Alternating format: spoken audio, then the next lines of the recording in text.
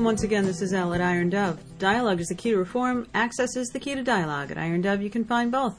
Come on down, talk it up, and let's see what we can figure out. What if I told you I've been following you? I've been watching your every move. I know where you go. I know who you talk to. I know where you shop. I know what you buy. I've been watching every move you make. I put it in a little database. I attach it to your social security number. I know where you go, when you go there, what you do there, how long you stay there. I'm watching you, and I'm following you, and you don't even know it. So what can I do with this information? Well, that's the thing. Anything I want. And who can I tell? Everything I know about you. Anyone I want. I have access to a database that you don't know exists. So who even cares about that? Who cares what you do? Who cares what you buy? Who cares how you spend your money, what kind of shoes you wear, what kind of jeans you like, what kind of ice cream is your favorite? That's the thing. Who cares? I'll tell you who cares. Corporate. The corporate giants. The big, giant retailers. Like Walmart. So Walmart has a mandate. And what is this mandate? What even is RFID? RFID are radio frequency identification tags. There are different kinds of tags. There are active tags that have their own battery, power source, and have long read ranges. Passive tags that are powered by the signal generator from a reader device, like when you walk through and you see those little metal things on the side by the doorways. They read signals when you walk through. Read and write tags, they can have their data changed. Read-only tags, which are programmed with data that cannot be changed. EPC, which is electronic product code tags, used for tracking of individual items. It can also be used for cases and pallets and bigger items, but initially the UPC was used as a barcode tracking for a certain, like, if you bought Coca-Cola, it was all the same number. Now, this RFID is each individual can or bottle of Coke has its very own, completely independent, identifiable code number for that one single item. Sort of like your social security number. It's only yours. You're the only one that has it, in theory. And anything that gets tracked against that social security number, you know is you. So that's the same kind of thing. Each individual item.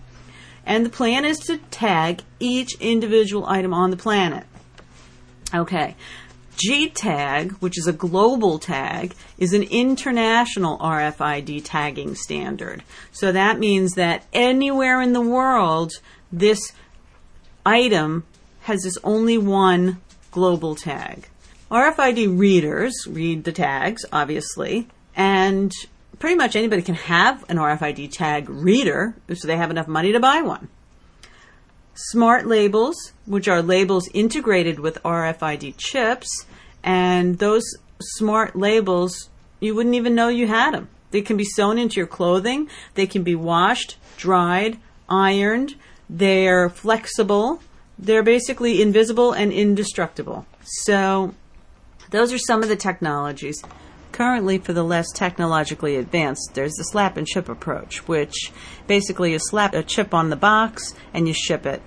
And for consumers, of course, that's the best option. That's the least intrusive to the consumer because you can remove it and throw it out. But that doesn't satisfy the DoD or Walmart mandate.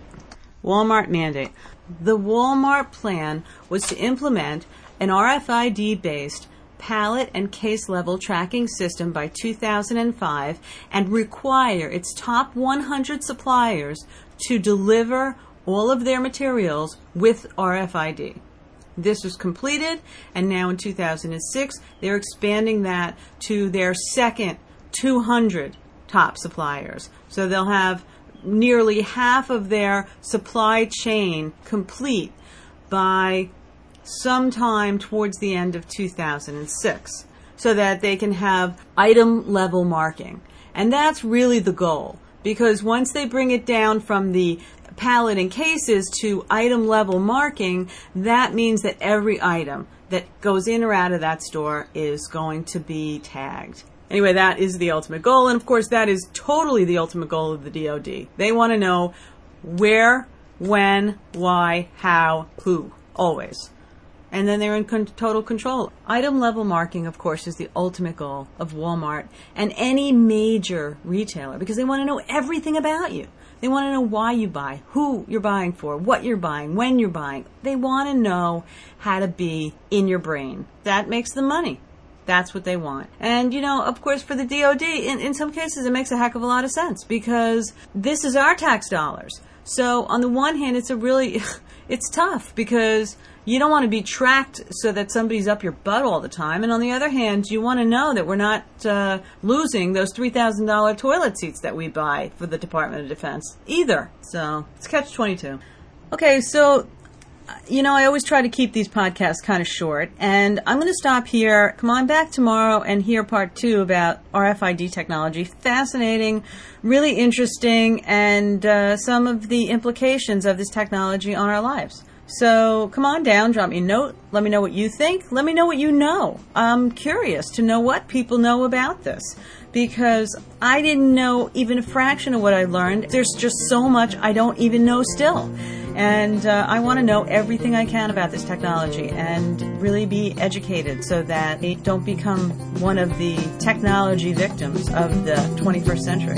So come on down, drop me a note, and let me know what you think. I'd really love to know. Until tomorrow, this is Elle at Iron Dove, signing out.